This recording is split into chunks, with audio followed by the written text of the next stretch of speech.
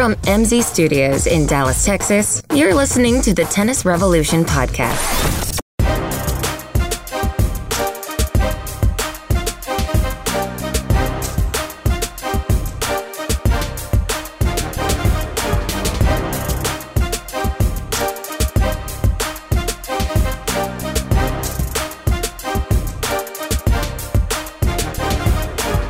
We are what we thought they were, and we let them off the hook.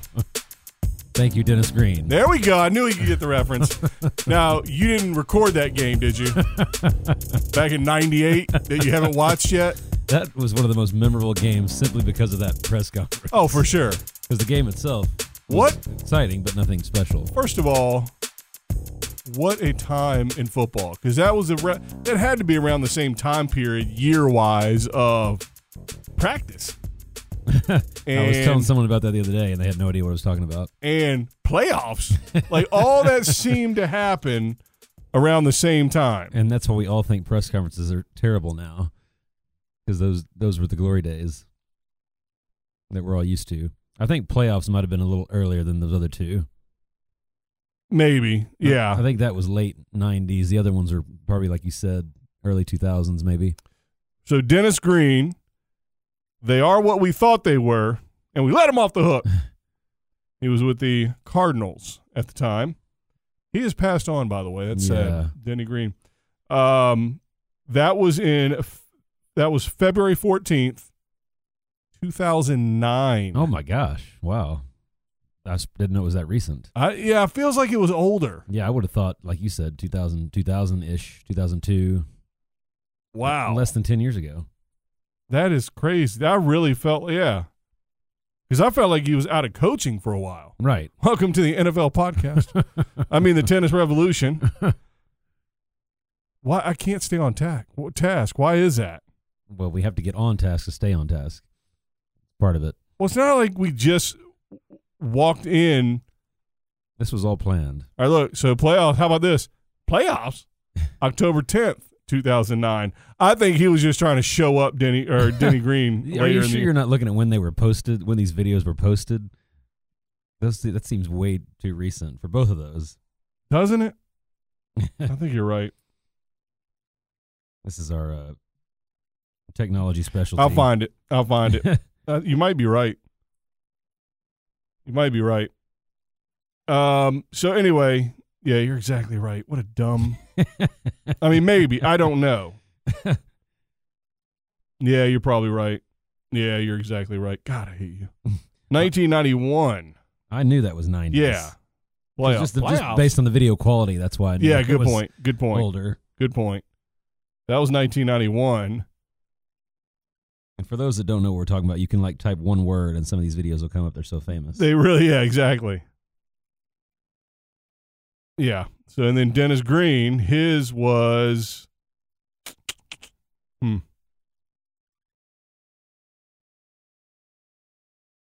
don't know what to tell you. Yeah, you're right. Oh, no. Dennis Green was October 16, 2006. There it is, yeah. So still 12 years ago, but still more recent than I thought. Oh, yeah, definitely. Interesting.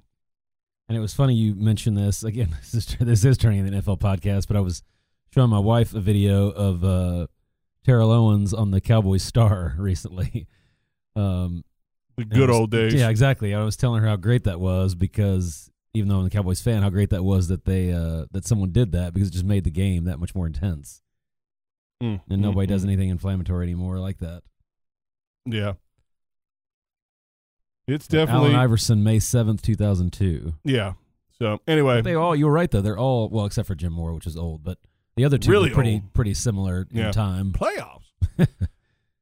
So anyway, now what the hell was that all about? What did I even start that whole situation? What we are who we thought they were. Oh yes. I assume I get where you're going with that. Exactly what we talked about last week when we didn't want to go into the next gen finals preview because really there was no point because I think we knew it was going to happen. Everyone. First of all, there was a bunch of next geners that didn't play because they're too good. Right. They're still of age or whatever. And so we ended up with 2 players and then a bunch of people that obviously weren't the best under 21s or whatever. So exactly what we thought should have happened In other words, they were what we thought they were, Right. but we didn't let them off the hook. So the 1 seed, Tsitsipas, beat the 2 seed, Alex de Minaur. And they didn't finish, though. What do you mean? Well, every set only goes to 4. They didn't. I don't know if they had a rain delay or. I think you used that line last year. Why do I laugh? I still laugh the second time. Because it still makes me just as mad, and it comes from a real place. Well, That's I was why. looking at the scores, and I thought, man, these are really exciting. Like so many tie breaks. I'm like, well, yeah, when you play 4 games, you're going to go to a tie break a lot. But it was, does that make the match any more exciting? I don't know. No. Well, yeah, No. I would have said no. So what we had talked about last week briefly was that some of the things they do are dumb. The towel rack, who cares? Do it, whatever. But this 4-game situation is ridiculous. And what I've always said is, hey, guess what? All these players are extremely talented. They're extremely physically gifted. And so in a 4-game set, anything can happen. But doesn't the outcome stand against that argument, though? Because the top 2 won. Oh, right. Format. Right. Well, it's funny. To me, somebody made this comment to me. A fellow coach of mine made this comment. And he said, you know what? When you look at it, actually, and this is a great theory, and I think coaches out there or anybody should test it because I think it's right, is that no ad scoring actually takes longer.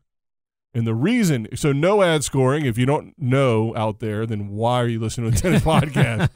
So no ad scoring, you get, instead of calling it deuce, but you get to deuce, the next point wins. There is no win by 2. So Sudden death. Yeah, sudden death. So, but what happens is if you're not the better player, so if I'm not the favorite, I'm likely going to get more games against you playing no ad because it's a little, unpredictable, more luck involved. So I'm going to get more games against you, but ultimately you're going to win. Right. I can see that. It's just going to take longer for you to win because it is a goofy scoring system. So I think you get the same thing with 4-2, 2-4, 4-1, 4-9, 9-4, 4-27. Yeah, Tsitsipas won in 4 and 5 sets when he would have won in 2 sets. Right, exactly. Yeah, that makes a lot of sense, actually. So, it makes it is exciting the right word? I don't know. Maybe. But how long does that excitement last? I don't think there's any lasting effect to excitement versus a system that really tests and finds out who the better player is. Yeah, we've debated that before. Well, I think I've mentioned this, but we went to the state championship in Beaumont, Texas, glorious Beaumont, and they had so much rain, we played 1-4. You should have said beautiful Beaumont, the alliteration. Come on. 1-4, no ad. And, of course, when our team lost, that was the reason we lost, that we said. Yeah. But, at the same time, we're all playing the same format. But I think our mindset is the shorter the format, the more unpredictable the outcome. But it doesn't mean, that's not an accurate outcome. Yeah. No, listen, to me, in sport, any competition, spelling bee, even though it's on ESPN, it's not a sport, but it's still competition. So in any competition, I think you ultimately are trying to find out who the best player is. And anything that takes away from that, I think takes away from the purity of what that competition is. And so I think our system, as in tennis, when I say our, not the spelling bee, I can't imagine either of us winning a spelling bee. Excuse me, I was the Dallas City champion in 8th grade at the spelling bee. I am tempted to believe that. I lost in the county spelling bee. Let's not talk about it. Wow, he still carries around an old beat-up dictionary in his back pocket. I don't need it. I am the dictionary. Apparently not. I give you more ammunition for me. Just what you needed. I hope that's true, because then I will. That's locked and loaded, baby. Locked and loaded. So anything that takes away from it, i.e. no ad, i.e. let serves, playing lets, or shortened format, etc. Tie breaks takes away. You mean super match breakers, right. Not 12 all.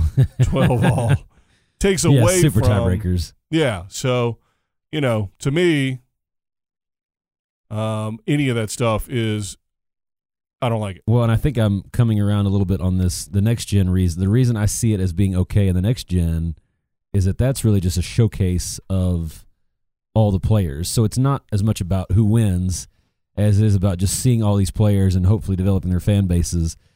And obviously they're playing a tournament that has a winner, but that's not the primary reason for that tournament. Well, in other words, no one cares, and they don't either.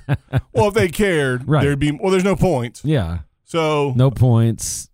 I'm sure they make gobs of money. Weird format. Yeah, I guess Tiafa made some comment about being surprised how much money he made or something. Wow, I only played 4 game sets and I got my butt beat, and I'm still here. So yeah, I guess they got a decent amount of money, which again I think is funny because those aren't the players that need the money. The players that need the money are the ones that aren't good enough to make these little special events. And yeah, but you still had people that they need it when they're young. Shouldn't have been there. Well, no. Some of those people shouldn't have been there because their youngster counterparts who are ranked much higher decided not to. That may be their biggest check they ever get.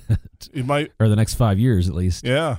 Well, and that's we had a little bit of an unfair, prediction that the next geners this year were not going to make it as far as the next geners from last year, right? When these technically aren't the true next geners because we didn't have all the best ones, right? Yeah, it was it was interesting. There was definitely some people I didn't know that I got to see, but again, am I going to see them again? Who knows? Because like you said, they weren't really the true heir apparents. Yeah, seeing the next best whatever is only good if that next best whatever becomes Pearl Jam. Yeah. So if you were in some smoky club in downtown Seattle in 1987 and you see these guys playing song, and then all of a sudden 5 years later, it's Pearl Jam. Right. Then that's different than seeing some band in a seedy bar that becomes no one. Well, it's like when I've gone to the Challenger here, I've seen, Rublev and Sock and some of these other guys, but I've also seen 50 other guys. Put Sock in the 50 other guys, please. But I've also seen 50 other guys that were never heard from again. And so you don't know it, that you're excited at the time, but you don't know which of those is going to do anything. Well, that's one of the fun parts about following the Challenger level tournaments is you get to see that next great band. Right. And you always root for them. You always root for them for the next few weeks. You're looking them up and how are they doing? And then usually the person you're excited about well, I think that should do anything. That should be the real next gen. That should be the angle of promotion for these tournaments and this level of players. Because somebody has to make it through. I mean, look at the current crop with Zverev. Obviously, somebody had to be up there somewhere. Yes, in theory, eventually. Yeah, call me crazy, but somebody has to play tennis somewhere. Yeah, so next gen was pretty predictable, and that's what we've been complaining about all year. So that was somehow they turned a fun new event into also being predictable. Yeah, well, listen, that was because Chapeau and some others didn't play, so you can't blame it on the younger guys who aren't there yet. They should have been in the next Well, gen. I can't remember. Did Chapeau play it last year? Yeah, I think so. Okay, so that's probably why he didn't do it again. Yeah, there's no reason to do it twice. Yeah, and a couple others. Now, how about this? How about something that might have been unpredictable? Huh? Yeah, it was unpredictable. A little.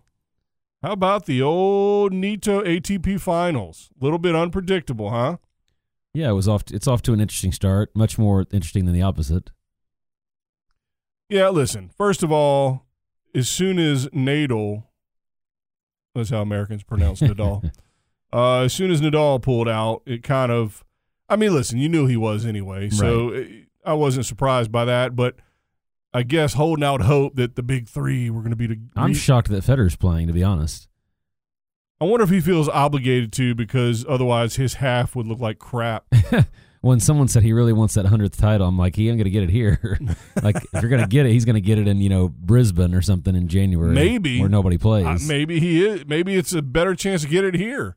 You don't have to play as many rounds. That's true. But he's got to he's got to win 5 matches against top 8 player. Well, if he happened to go 0-2 in the group stage, he could coast in the third one, depending on how the numbers fell. Right, 2-0, you mean? Yeah, what did I say? 0-2. Well, because he can't go 2-0 now. Well, what I was saying was, what I meant to say was, when he goes 0-2, because obviously we know now he has lost his first go-around. Who did he lose to? Djokovic? Nope. Who Who did he lose to? Zverev? Definitely not. I'm trying to think of somebody else that's good. Not that Nishikori's not good, but he's been so up and down. It's been hard to hang your hopes on him. Yeah. Because obviously we've talked about this before. There are a group that has Cilic and Anderson and Delpo, and I've thrown Key in there. Right. But he's been more injured than the rest. Oh yeah. Delpo is close to that level, and then the other guys in and out. But Nishikori, super talented player. He was right in the mix every time when he was healthy. And I didn't. Did you get to see any of the match? Nope. I didn't either. But I read the play-by-play, and he was apparently serving volleying a lot. I'm sorry. Wait, what? Not the actual play-by-play. Oh, I was going to say, wait, like that's the recap. A fantastic way to watch tennis. But they said he was apparently serving and volleying and doing some crazy stuff because he has a terrible record against Federer, I guess. Yeah, mix it up. Kick his water bottles over. We've talked about that forever, and players never do it. And he actually did it, and it worked. So maybe people will learn something from that. Yeah, or new guys will adjust. But, I mean, don't you think Federer's still going to make the Final Four? I hope not. I think he's got Zverev and Cilic or the other two. No, Anderson and Thiem. Yeah, Thiem and Anderson. And I know he's got a good record against Thiem. I'm sure he has a good record against Anderson, too. But, of course, he did against Nishikori also. Yeah, so who knows? You think Kevin Anderson's going to serve him volley? I don't. He better not. Well, he should, but he shouldn't at the same time. But, no, it's listen. But the fact that Federer didn't want to set, that is bad for this format because that could come into play. Right. But Nishikori will probably lose the next two matches, and that'll be out of it. That is exactly how I feel 100%, that it doesn't matter what happens. Somehow it will be Federer and Djokovic in the finals. Which, again, I've been beaten down with that over the last 10 years. Right. Once again, people miss the point. They miss my point. And that is that when you send a tweet out that says 2008, top three, right, and it's the big three in whatever order. Yeah. 2018, the big three, in a different order, but still the big three. Right. That's not a marvel of modern-day tennis. No. Okay, that is a pure indicator that everyone else sucks. Well, think about this. Think about if a movie – I can't think of a movie that came out in 2008, but imagine if a movie that came out in 2008 was still number one at the box office today. That would tell you all the rest of the movies were terrible. And that's basically what we're saying. Obviously, that's a different No. How about this? How about in 2008, it hit number one, barely edging out Jurassic Park. Right. That was like mid-90s. Whatever. Don't call in. We got to work on our year. Whatever. Who cares? Chronology. Don't call in. You know what I mean. Well, let's just say 1999 then. Whatever. Who cares? So Jurassic Park, and it barely edges out Jurassic Park for number one. Then 10 years later, it's number one well ahead of everything else. Right. So it's not even – because back then – But that movie got better in 10 years somehow. Yeah, exactly. No new plot twists. Right. No new characters. No new CGI, but it's still getting better. I'm liking this analogy. This is brilliant. People are going to hate us even more for this. No, I think this actually might sway people towards us. But yeah, because you constantly have new movies coming in, but yet it's still the same movie. Crappy plot is the best. So bad actors. That doesn't make any sense unless the new movies are terrible. I think you're exactly right.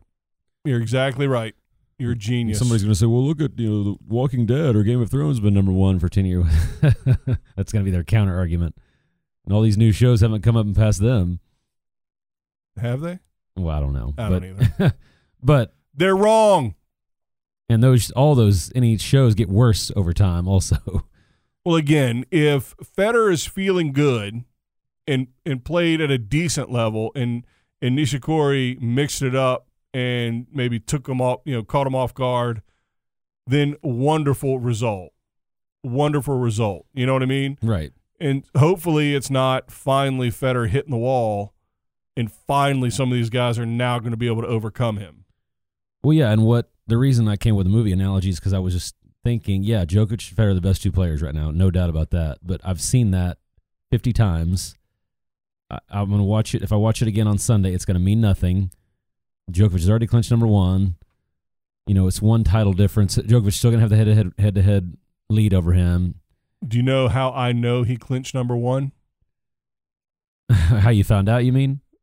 No, how I knew it was true. Oh, how? Because he had a jacket with Lacoste alligators forming a one. Oh, nice. That's the worst thing I've ever seen.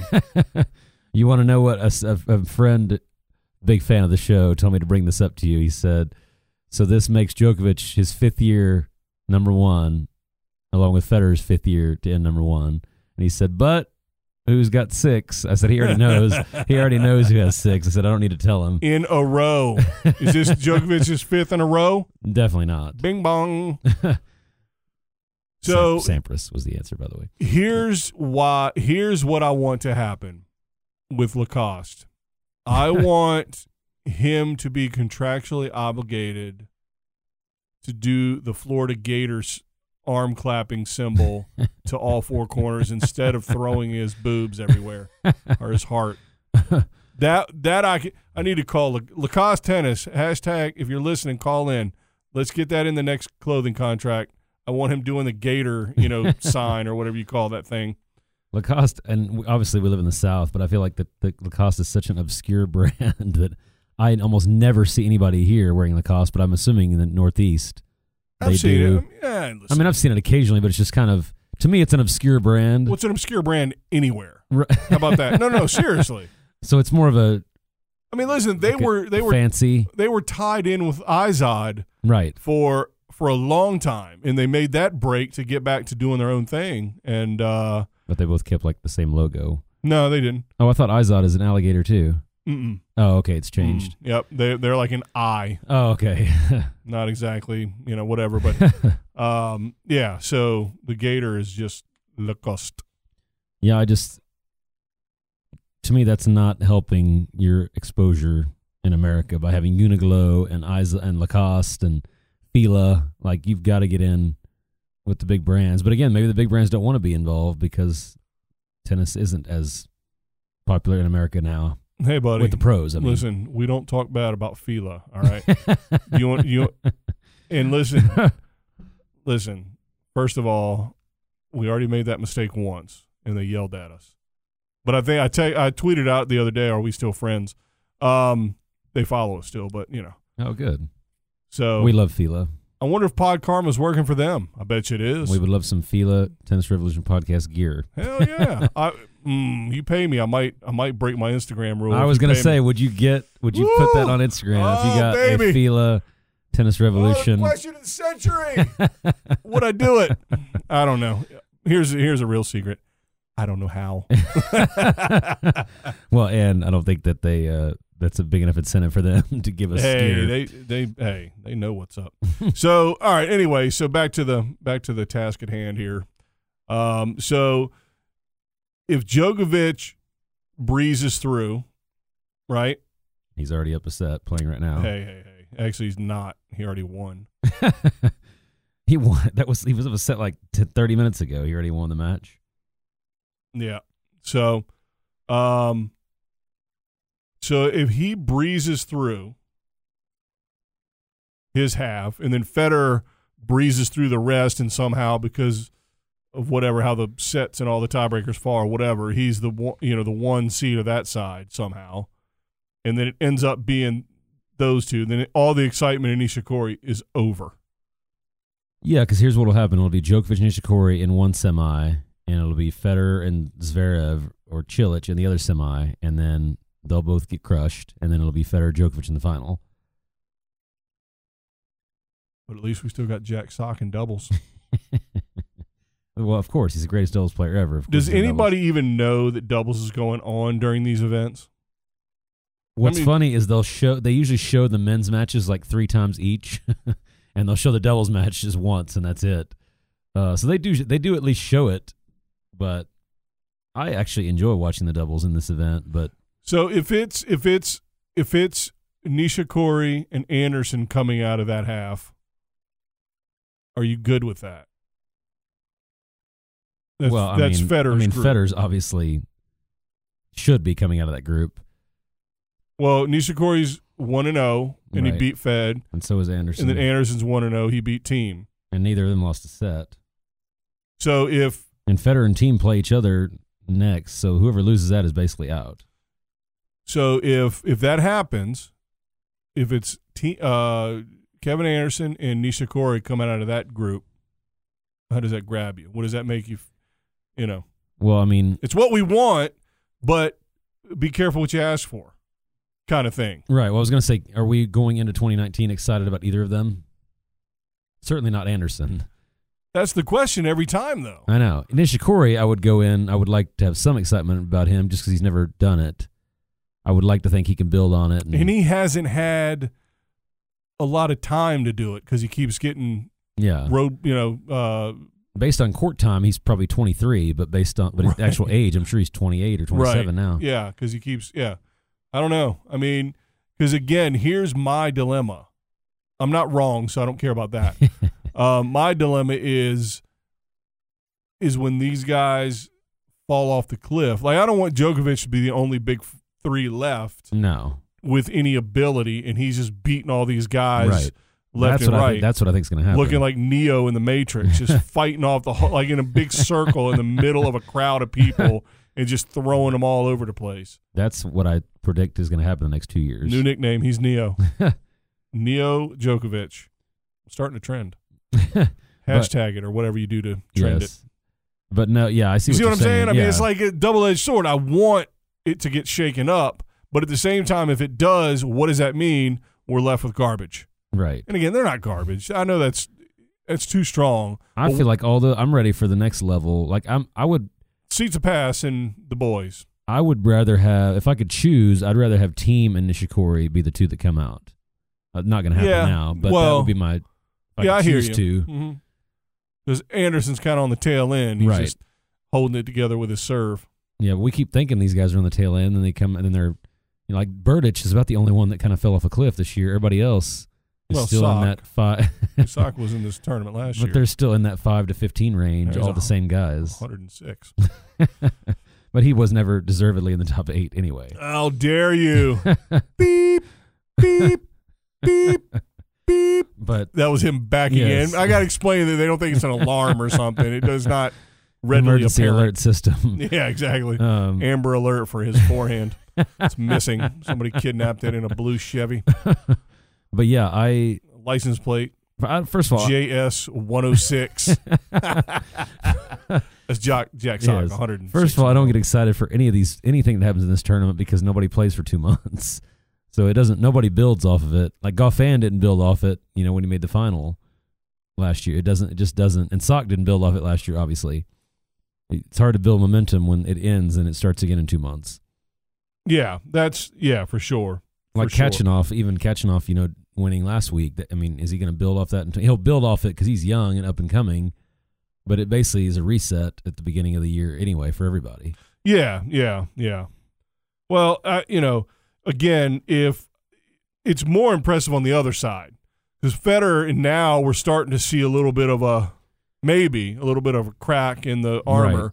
And so maybe on the other side where Djokovic is getting back 100% to form, maybe if Djokovic in the other one, and then maybe somebody can beat Djokovic in the final or Right. whatever, now it's like, okay, now somebody. That'll be 2 weeks in a row that Djokovic has lost to somebody, which could enter his mind in the future. I just wonder, is that what we want? Right. I don't know if that's what we And I would want. rather have Djokovic, Nadal, Federer fading but still winning, or the The guys news. that 2-3 years younger than them that haven't won anything Right. on top. Well, because then, but again, my prediction still, I think, can hold when these Tsitsipas age guys, and again, Khachanov, Tsitsipas, I don't care what their age is, it's what their ranking Right. age is, their development age, not their years. That group is going to supplant Zverev, team, Coric, Raonic, Raonic. I mean, he replaced himself. Sock, all those guys. Jack Sock. Golf Yeah, fan. somebody's going to surpass him and be 105. Nice going. But yeah, I think it does make it a little bit more exciting for the next year, I guess, if Djokovic loses. Because, okay, maybe he's just not going to run away with the entire year. Because if you're not a Djokovic fan, I don't know how you could go into 2019 being that excited. Yeah, it's like being a Patriots fan. Like, only the Patriots fans should be excited virtually every year except right now. Actually, it's terrible. Yeah, agreed. But if you're a tennis fan, see, I'm fans of certain players. I like their game styles, et cetera, et cetera. But ultimately, I don't care. I want to see high-quality tennis on both sides of the net, and ultimately, it doesn't matter to me which one of those two wins. It does to some degree, but not as much as seeing high-quality competition. Right. And so that's the depressing part, is if Federer and those guys fade quickly, like Nadal and Federer are going to fall off a cliff if that slide hadn't already started, and nobody's there yet. It's like, not yet. Hold on for another 6 months or a year so we can get another influx of 5 or 6 guys that we're not like, oh, team won a Grand Slam. Oh, and he beat Zverev in the semis and beat, whoever in the final. Yeah. Chilich or Anderson or somebody. Or even not them. You know, it's like, come on. Now, he's climbed. He's going to catch Nadal and Federer. Right. I want that next group to come through and give us something that, is worthy of winning a Grand Slam. I don't think anybody is thrilled except for his family for Gaston Gaudio. For his French Open win. That didn't define a generation. Or the least deserving Grand Slam title in history. It didn't define a generation of tennis. No. At that time. Now, good on him. He did it, and things fell the right way, et cetera, et cetera, et cetera. That's wonderful. You can't take it away from him. And that was in an era where it wasn't the weakest ever, really. Right. It was getting there. But you had different people winning, different people proving they could win. So, but anyway, and it's clay, so it's a whole other. But to me, the thing I worry about with Federer, because obviously he's had lulls before 4 or 5 years ago when he was not winning anything, but this is the first time I can remember seeing him where he doesn't seem like he's really enjoying himself. Yeah, because even when he was losing, you didn't see him, yelling or getting angry and throwing rackets. Yeah, he was getting after it. For the last month, I've seen that a few times, and it makes me wonder, because I have a philosophy. And I'm not comparing myself to Federer, but my philosophy is not fun. Stop doing it. And when you're a multimillionaire, I'm sure you have a much bigger reason to have that philosophy. Yeah. He certainly doesn't need the money or the legacy. He wants 100. But he could be worried. I mean, he could literally be worried about Djokovic and Nadal passing him. That could be the only reason he's on the tour still. Yeah. Yeah. Could because be. 5 years ago, he probably thought he had all these records locked up, and now all of a sudden, these guys are still coming. Yeah. All right, so now Fila. Why did I mention Fila Tennis in the Pod Karma? I'll tell you why I think Pod Karma is working for them when we come back.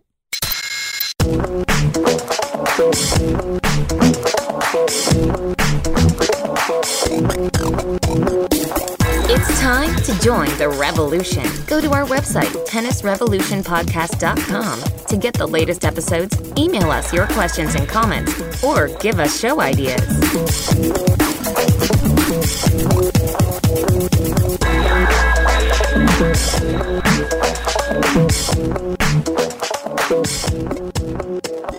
All right, I hate to have to do it to you. I know how much you hate it, but we're going to do it. You know what I'm talking about? I had no idea. Talking about women's tennis. I know you hate it. I love women's tennis. I watched more women's tennis this week than men's. Yeah, because the men wasn't on. Exactly. So 3-0, huh? Good Lord. Well, listen, it's always exciting when the best of the best goes against the best of the best. But when you don't have that... When did that happen? But when you don't have that, it's always good that the second best of the second best goes... Oh, wait. No, hold on. But here, it is at least the next best thing is the third best going against the second best. Well, all right, how about this? Wait. The fourth best going against the second best. How about that?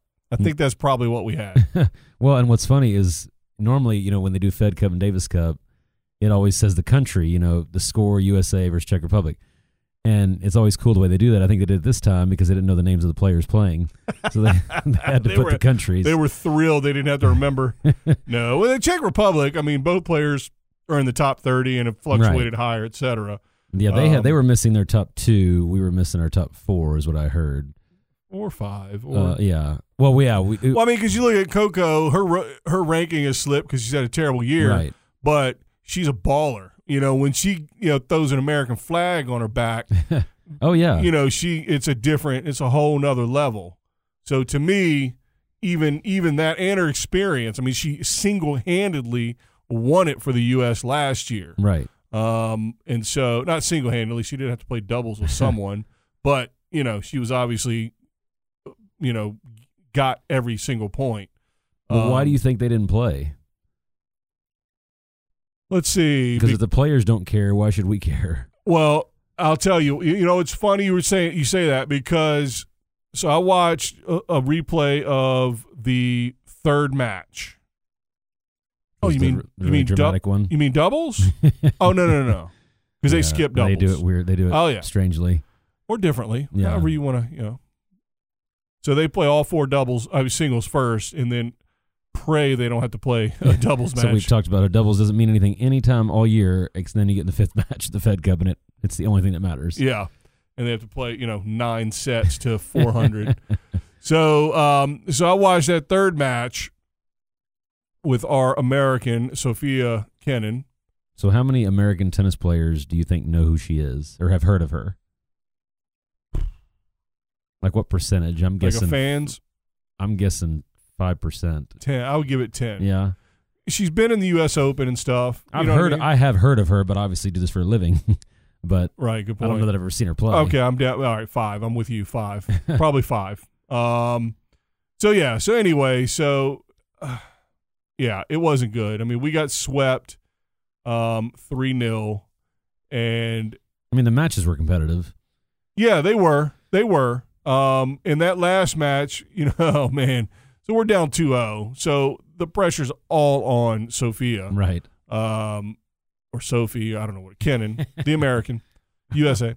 All the pressure's on her because, granted, you don't want to lose the Davis Cup match for your country, but at the same time, you've got a little cushion if you're up 2-0 and you're looking across at the roster that we're throwing out there.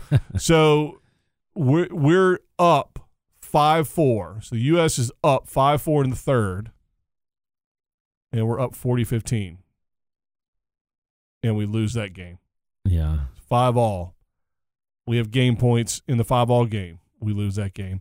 We have game points in the 5-6 game, and we lose that game. And this is where you have constant coaching. Well, I would say that encouragement, at least. If you're not in Dallas, you might not get this, but I would say from what I saw, Kathy Rinaldi was the Jason Garrett of literally all I did was see her stand there and clap. Now, to be fair, that's a really unfair characterization. I'll tell you why. Because Jason Garrett is actually with those players day in and day out. Right. The Davis Cup and Fed Cup coaches are only there with them during the short period of time that they go to the site. Yeah, you're really just a cheerleader in that role anyway. And listen, and you're also there as a second set of eyes. Besides the changeovers, I mean. What are you seeing? Is there anything, whatever? It's not like these players to the point where you've been working with them and you know what buttons to push and so on and so forth, their strengths, weaknesses, how they compete. You don't know any of that stuff. So to be fair, I just wanted to make fun of Jason Garrett before he gets fired. Yes. Because all Jason Garrett does on the Cowboys sideline is clap. Literally. And it's not even a hard, heavy, enthusiastic clap. He does it whether it's negative or positive, doesn't matter. Yeah. It's a baseball clap. He's like, let's go, boys. Right. Let's go, or boys. We'll get it next time. Yeah. But yeah, we've talked about so often how to change these things, and I think what this tournament made me think about is maybe Fed Cup should just be like next gen. Maybe it should be 22 and under or 24 and under. By the way, we have the best tennis podcast in the world. And let me tell you why. Because all the other podcasts I listen to, no, I'm not saying they listen to us because they don't. Nobody does. But we say things and then I don't know, just our cycle, we must record before they do. Like on their regular ones. Yeah. And it seems like we have the only one that's actually regularly comes out every week, although we're late on this one. We're dedicated. We do apologize. I was out out of town recruiting, which I will tell you about later. But on multiple podcasts, I heard points in things that we made, and some of them were not as insightful as us, but they were in the same realm, but they didn't go as deep or whatever. Yeah. So, I pulled my shoulder out, just pat myself on the back because I was like, yeah, that's what I'm talking about. These are actually real professionals. They're journalists, and we're crushing it. Anyway, neither here nor there. But what I mean is, don't you think you could turn the Fed Cup into like a 24 and under, 22 and under? No, I know what it was. Somebody had an idea about the next gen. There was a couple of other things, and this happens all the time. Like I hear it regularly, and one of them was 21 and under, 22 and over, or whatever. And even better was what you said. It was 22 and under and 35 and over. And 35 and over would dominate, by the way, which is horrendous. Try to do that in football and see how many receivers are 22 going against a 35-year-old, going against Darryl Green or somebody from the Redskins back in the 80s. So anyway, so I think the format – well, here's the thing. I hear people whining about how they changed Davis Cup but didn't even look at Fed Cup, and they're different. Well, you've been playing doubles for the fifth match – or rubber for the fifth match of Davis or Fed Cup, but the men have it in the middle. Right. Well, that's sexist, right? Yeah. It's different. It hasn't been the same. It just doesn't matter, is what I'm saying. Right. Matter of fact, I think it's worse what they did to the men. They're going to turn it into a circus. Well, what I thought was funny is I did read an article today, and it said that the head of the Fed Cup said, he was upset that the top players didn't play, and he said, we'd like to do something like what the Davis Cup is doing in the future. And instead of having 8 teams, have 16. I'm thinking you can't get the players to play right now with 8. Why would 16 make it any better? It would be worse. Yeah, I mean, play like Zverev said. I don't think the top players are going to play. I mean, I don't care. Listen, here's the thing. I don't care. I really don't. I do. That's not. Let me rephrase that. Obviously, best case scenario, the top players play from the country. We really the whole tournament, and then we find out who actually should win it. But it was still exciting watching tiny little, Kenin try to, fight off elimination, and be right in the middle of it. And if it was any other match this year, Kenin versus Sinikova, you're not going to watch that at all because it was Fed Cup final. For sure, it made it worth something interesting. And there's another element to it, and here's what it is. I think the level of opportunity to display sportsmanship is more than in week out tennis. And, because, she was, and rightfully so, she was crying her face off after that match. I mean, she had a chance to win the match up 40-15 and didn't. Had a chance to go up 6-5 and didn't, and had a chance to take it to 6-all and didn't and lost. And they play that all the final set in Davis Cup and Fed Cup are played all the way out, no tie breaks, which I have no problem with, because it's not a 7-round tournament. Yeah, she's not going to play again, regardless of what happens there. So anyway, so it just made it extremely exciting because I don't care who it is representing my country. It's awesome to see, and furthermore, you want to talk about people caring. I mean, they all did on both sides. Oh, yeah. Those dirty, Czech Republicans or whatever you call them, and our beloved Americans, both, they really, just kidding, Czech Republic, I love you. But yeah, they both, the want to level or whatever you want to call it was extremely high. The buy-in was extremely high all the way around. And so that adds a level onto itself that makes it exciting. When the stat I read that surprised me, it said Czech Republic's won 6 out of the last 8 years, but they've never beaten America since they've been the Czech Republic. So I have a feeling that was a little extra motivation for them, the fact that they've always lost to us. And we're defending champions too, so they couldn't have gone into it expecting to win 3-0. No. They did. When they saw the roster, they did. No. I mean, I'm not. Well, but they had. You're right. They did have higher ranked players, but they had somewhat unproven players too. Yeah, but they were dramatically higher ranked than we, for sure. If you had asked me what Americans are playing for us beforehand, I think it would have taken me 10 to 12 guesses to get to R2.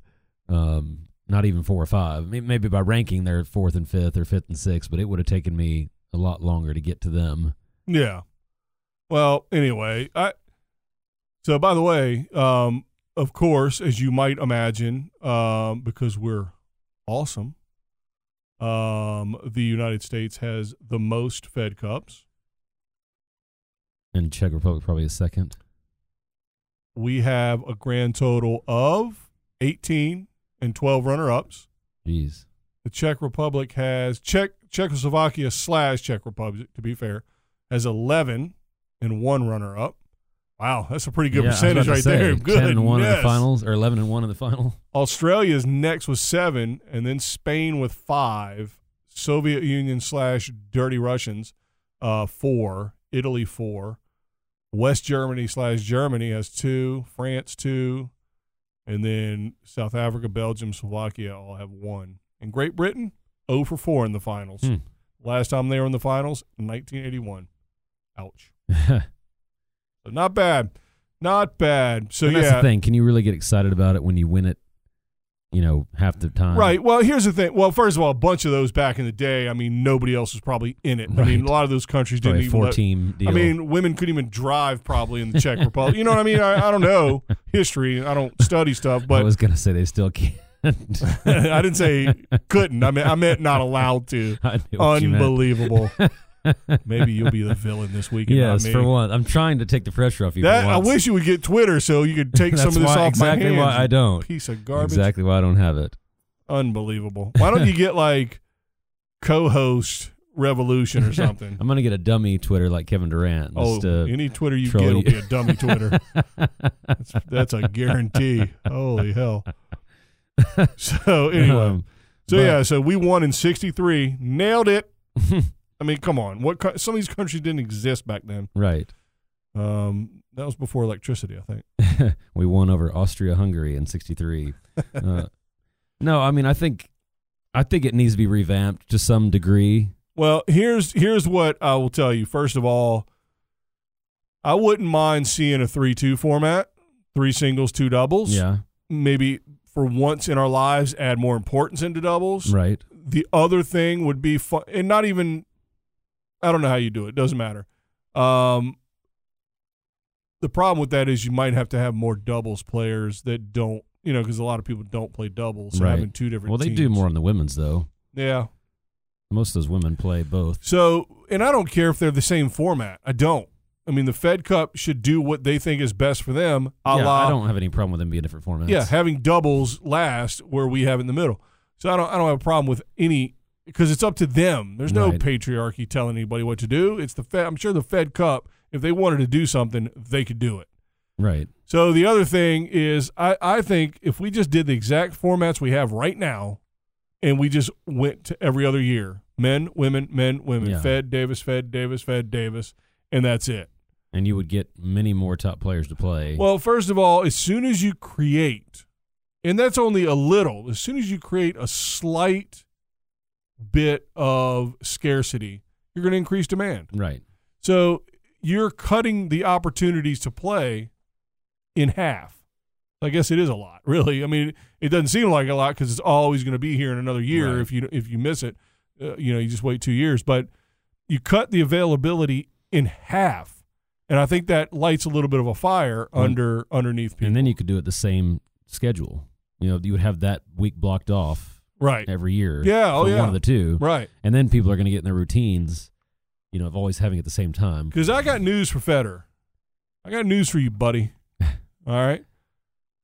If you did Fed Cup and or Davis Cup the right way, put your dumb Laver Cup right in the middle of it. I don't care. Yeah. I'm watching Davis Cup or Fed Cup. Totally. And then how about the PR that he's going against Fed Cup? Oh, baby. Well, and remember they have that rule for the Olympics that if you don't play in Fed Cup, you're not eligible for the Olympics. I think the Olympics should get rid of tennis. Well, I'm shocked people are as serious about Olympic tennis as they are. The players, I'm shocked they care about it as much as they do or say they do. But that would be I think only now, I think all you have to do to qualify for the Olympics is play one Fed Cup match over the course of the year. Well, if you only had it once a year or once every 2 years, then everybody would have to play. Well, you still only might play one match, but right. you might as well just stay. Now, I don't know how they'd factor that in terms of injuries or whatever, but right. Yeah, that'd be tricky if you get injured. Listen, they could work out some exemption situation. But anyway, It doesn't matter because I don't care about the Olympics. But to me, just that one small move of making it every other year, you're getting close to what World Cup is, and World Cup is out of hand. It's so popular. Yeah. It's such a huge, huge event.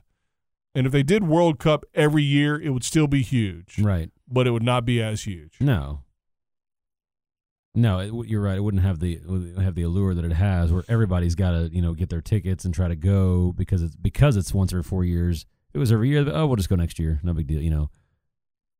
I don't think people would care as much. Now people are setting aside their entire calendars, even to watch it, not necessarily in person. They're taking off work and doing all that. They're not going to do that every year. Yeah, people that watch soccer are weird. Oh, man. But yeah, that was a pretty big week of tennis for mid-November. Yeah, for sure. And I think we could squeeze some good stuff out of it as fans, for sure. And again, we didn't have the Williams sisters. We didn't have Stevens. We didn't have Keys. Nadal. Coco. Oh, women you're talking about. Is Nadal playing Fed Cup now? Hey, whatever you identify Pliskova didn't play for them. Yep. I forget who the other one was. And so I still think we had a lot of good stuff with not 100%, across the board. Well, we are recording late, so this is going to get put up late. I hope we can get it up Monday night. Probably not.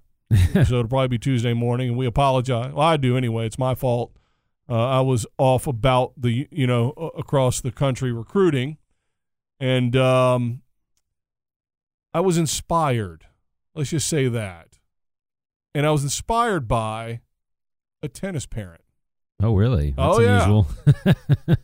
Well, it wasn't inspired in a good way. Oh, well, there you go. That makes more sense. Yeah, it was inspired to come in and go on a rant.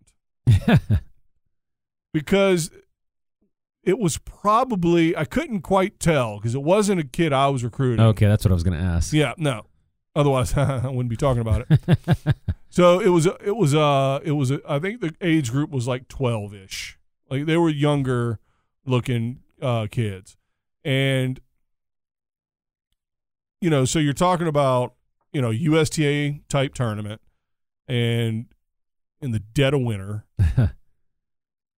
indoor. Yeah. Okay. 12s. Do you hear what I'm saying? Yeah. 12s. Now. So in other words, most pros will say it means nothing. So most coaches. If I had, no, it does mean a lot, and I'll tell you what it means. But if I had the ability, and it was legal and within the NCAA rules, to take my house and get the deed to my house and put money on the fact that neither of these children were going to go pro, I would take any odds you gave me and put my entire house on the fact that neither of these youngsters were going pro. Now, that is not to say that there's anything wrong with that. Right.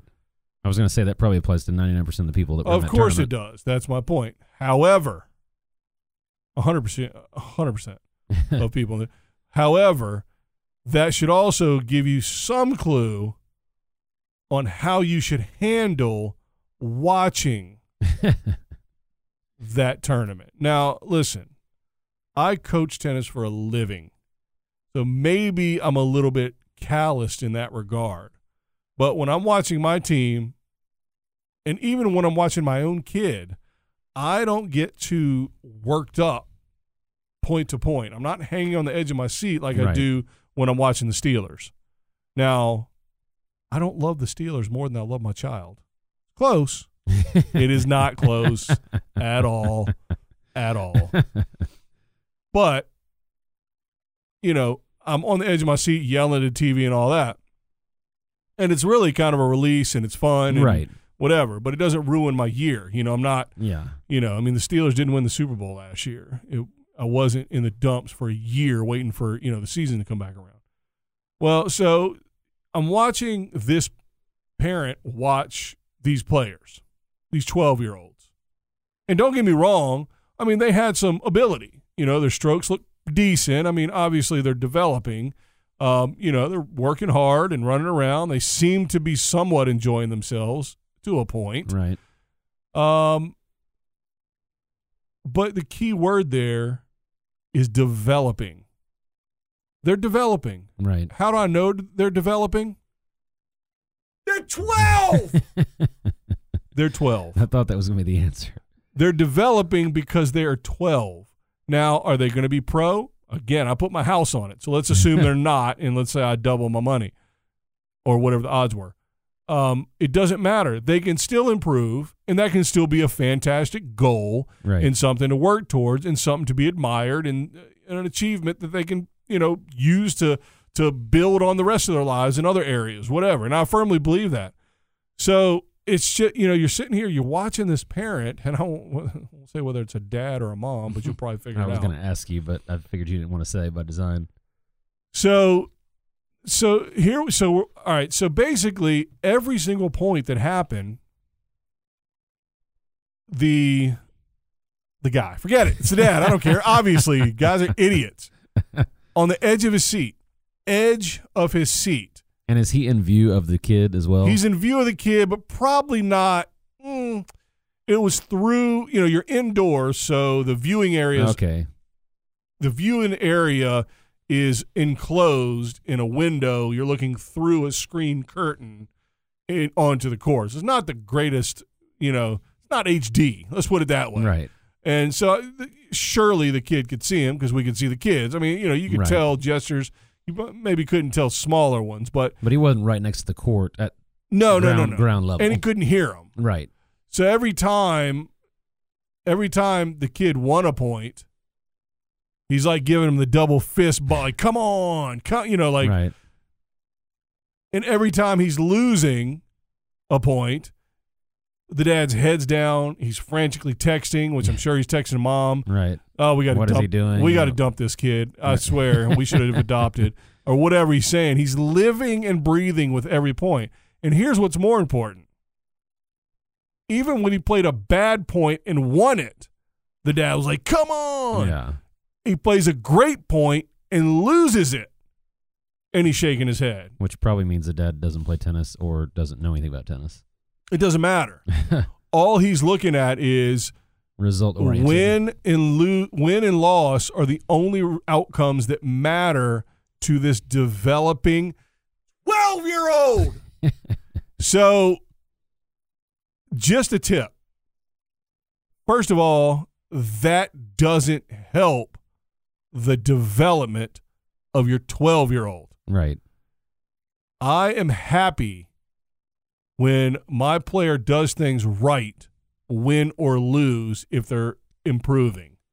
Well, and I think I've brought this up on the show, but the line that I readily admit that I stole from you, that I always credit you for, is that you always told me if you play the point perfectly and set it up and miss the final shot, you should be happy. You did everything right and you missed a shot. Big deal. Well, to some degree. Well, I know what you meant.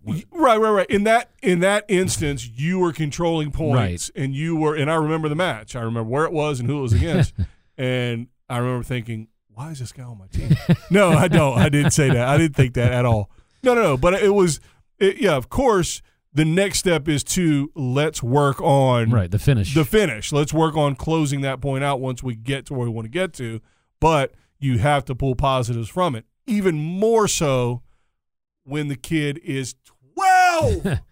He's developing. So you're watching him. And really, you shouldn't even be watching with any sort of plus or minus in your head if you're not the coach. Now, the dad may have coached the kid. I don't know, which is even worse because you should know this. If it's your kid and you're not the coach, I get it.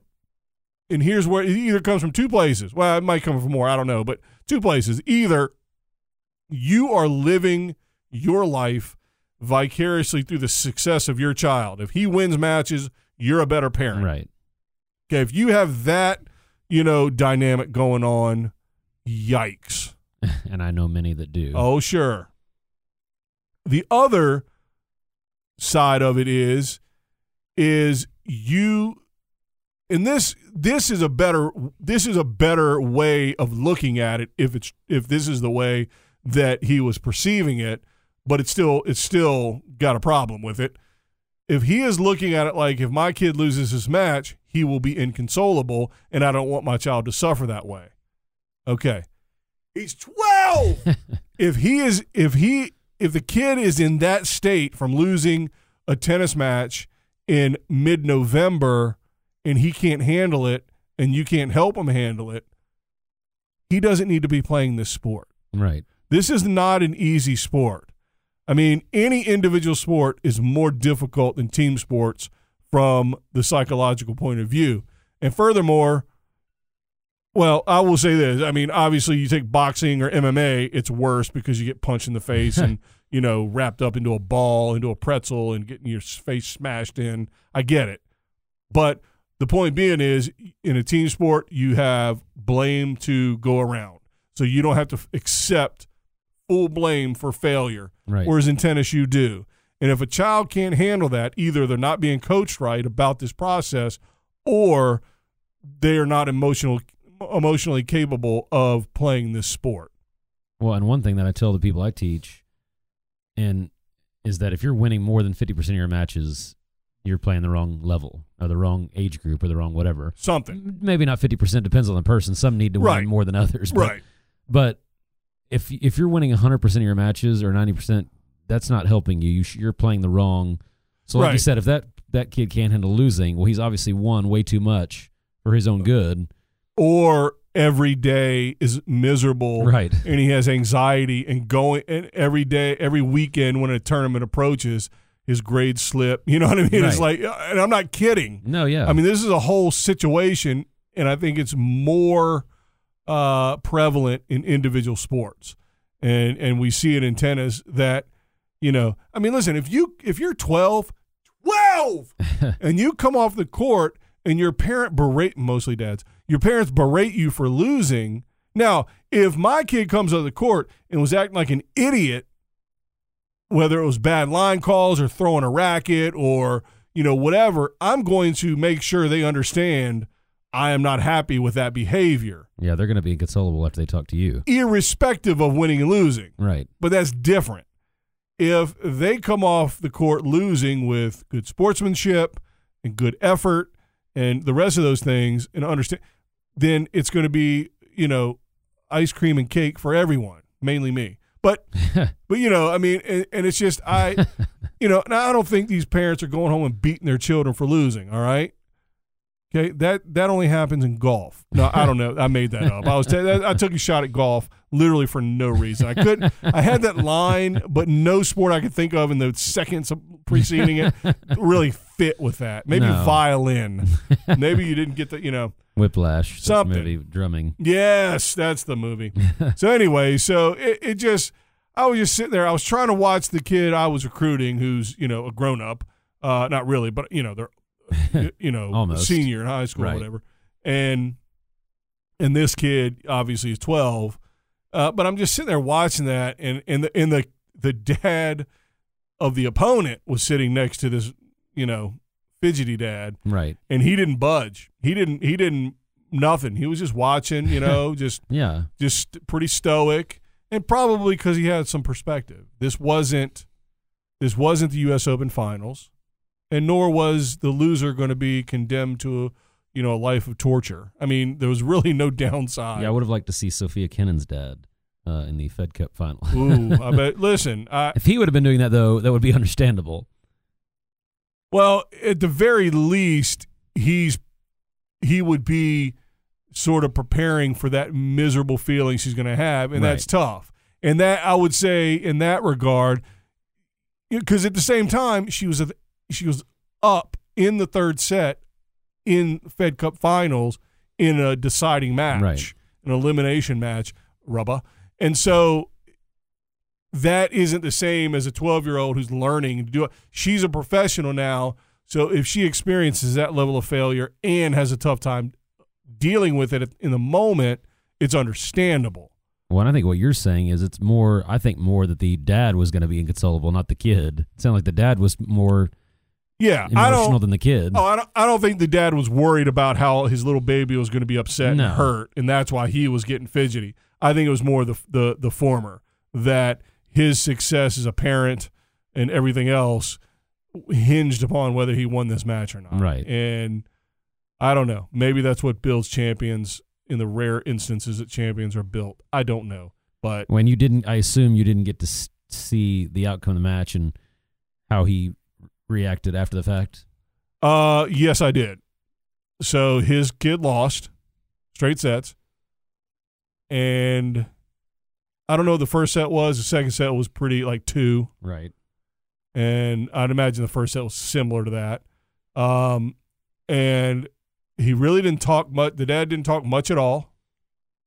And the kid comes off, through a door because it's outside, and to the tournament desk. And basically, the dad's like, "Hey, thanks for having us. Bye." And it didn't even say bye, just left. Yeah. He gave the obligatory thank you to the tournament desk guy and didn't even mean it and just wanted to get out of there. and I didn't go. I was tempted to run out to the parking lot and, video it for, World Star beating his kid. But I hope I'm kidding a little bit, of course. I hope that didn't happen, obviously. But it just, people, have some perspective out there. This game in particular, tennis in particular, is designed for you to lose. Right. It's that simple. It's not an easy game. It's a wonderful game. And the rewards, quote unquote, rewards for playing and competing in this game are I think, great in the long run if you do it right. But, man, this game can crush you if you let it. Well, and why don't you tell everyone that in a 64-person draw, how many players are going to win? Let's see. Let me do the math. So 64, you cut that in 2 by 1. but at a Grand Slam, 128 draw, right. Though, then it's better. Then it's, let's see, 1 minus 3. It's 1. Oh, okay. It's 1, so it is a little bit better. Exactly. And so you're going to lose your last match of 95% of the tournaments you play in your life. Right. Maybe unless you're Roger Federer, then it's maybe 75%. And that's because everybody sucks. So if you get in a situation where you're way better, now we're back to your situation with your ladies. If you're winning 80% of your matches, you're in the wrong group. Right. Which tells you exactly you should win, 95% of the matches you're favored to win. You should lose 95% of the matches you're not favored to win, and win about 50%, 51% of the matches that you're evenly matched, so to speak. Or a little more, right? Or a little less, depending on where you're at as a competitor. But and the dad, it sounds like based on that score you said that the kid had very little chance to win that match. And again, if that was the coach watching and the kid was supposed to be doing this and he wasn't doing it, and every time he didn't do it, the coach is pulling his hair out. That's different. That makes more sense. Now it's hey, So in other words, when I do it, it's okay. But when exactly. But no, I mean, like you said, for him to watch him play a great point and lose, and then for the kid to be upset, just like. And that's when he should be clapping on those points. Well, and he gave the obligatory golf clap when his opponent hit a good kid's opponent hit a good shot, and that made me even feel worse for the kid because the guy didn't even mean it. Right. And nobody can hear except the dad sitting next to him. So it's like, hey, I'm not really a jackass. I'm clapping for your kid's good shots. Right. I'm not going to beat my child when we get out in the parking lot. I swear. I'm not going to cuss your child and talk about what a cheater he is, even though not one but. And he didn't say that. I'm just in his head, whatever. But so anyway, I'll tell you that negative story to tell you the positive side of it is just understand, first of all, what you're doing. If it's a league match and it's the finals at Nationals in Las Vegas, it's a different sort of deal than if you're in a drill session or in a practice match. Yeah. And if you're 12 and you're developing, just listen, failure is necessary. Listen to my face. Failure is necessary to develop. Well, and I bet if you asked that dad what his goal was for his son, he'd probably say college scholarship or, pro.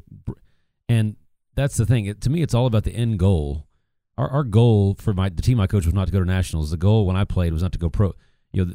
That goal should be so far down the bottom of the list. I love when somebody calls me for a lesson for their kid, and I'll say, what are they trying to do? Oh, I want my kid to have fun and be able to play tennis the rest of his life. Like, I love when I hear that. I'm like, yeah, bring him out anytime. I'll teach him, whenever you want. Now, you can also say, hey, kid, here's what I expect. Maximum effort, right? You can say that. You can say, I want you to work hard at what you're trying to do, whether it's physical, mental, emotional, whatever. I want you to do all those things. This isn't, I'm not paying, $150 an hour. That's your rate, right? Yeah. for you to hit and giggle and not put any effort into it. Obviously, you're trying to learn a skill to see where you're at. Right. And if it's a skill you like and you want to improve, great, then let's do it. But, so I can understand that from the effort side, from the behavior side, if you're acting like an idiot on the court. But I wouldn't expect that kid to not act like an idiot. I can't wait until he's 16 or 17 and a coach is recruiting him and he's acting like a moron on the court. Well, I know why he's acting like a moron on the court. Because he's dealing with not only the pressure of the match he's playing, he's dealing with the pressure that's been put upon his shoulders from the time he was at that 12s tournament in the middle of nowhere. Well, you think when he's serving at 4-5 in the third set, he's not going to be thinking about having to deal with his dad after the match? Even if his dad's not there, right. It's been so ingrained into him. So just have perspective. This is a hard game, and go into it knowing that. Go into it accepting that, and then when you lose, you'll understand, hey, let's look at the reasons we lost. Can I improve them? Did the other person play well? Where are we at? And not act like a loon, because you just don't want to be a loon. Oh, how was that? Was that a good coach's corner? It was. I liked it. You got a Corey's corner? No, never. We can't do both in the same show. We really can't. 2 corners in one? No. It makes a box, I think.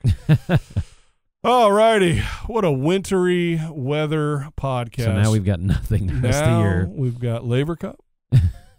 No, we got that was in September. We've got the rest of this coming. We've got the rest we get to wrap up the final. Yeah, the NITO ATV finals. Yes. And then I think it's time to really start getting fired up about what are the best mixed doubles teams in the world going into Hopman Cup. Really want to get after. You said that with such a straight face. That was impressive. I was impressed by it. I actually got excited for a minute. We ought to try to. That'd be interesting to really try to dig into what 2 players are going to really – anyway. See, mixed doubles would be interesting if you could pick the best man, best woman for every country and actually played. Right. It would be interesting. Yeah. But that's never happened. It's maybe that's the – so it'll be Isner and Kennan. Every third year. So you go Davis Cup, Fed Cup, mixed. And Davis, then the Olympics Fed, is the 4th year. And then the Olympics is the 4th. I like it. Yeah, then people would forget about all of them because they've been once every 4 years. Pod Karma, Fila Tennis is the clothier for Fed Cup, Women's Fed Cup. There you go. So, little Pod Karma, now you're on, international they clearly stage. just got that after we Probably. mentioned them. They must have. So, anyway. All right, well, you got anything else? That's it. Oh, thank goodness. You usually give the right answer on that, I must say. I've been trained. Even when you don't, it's, I try to shut it down. But anyway. All right, well, you know what to do out there. Sorry we're late today, this week. Not really. Listen, I did what we could, all right? I was flying back from where I was.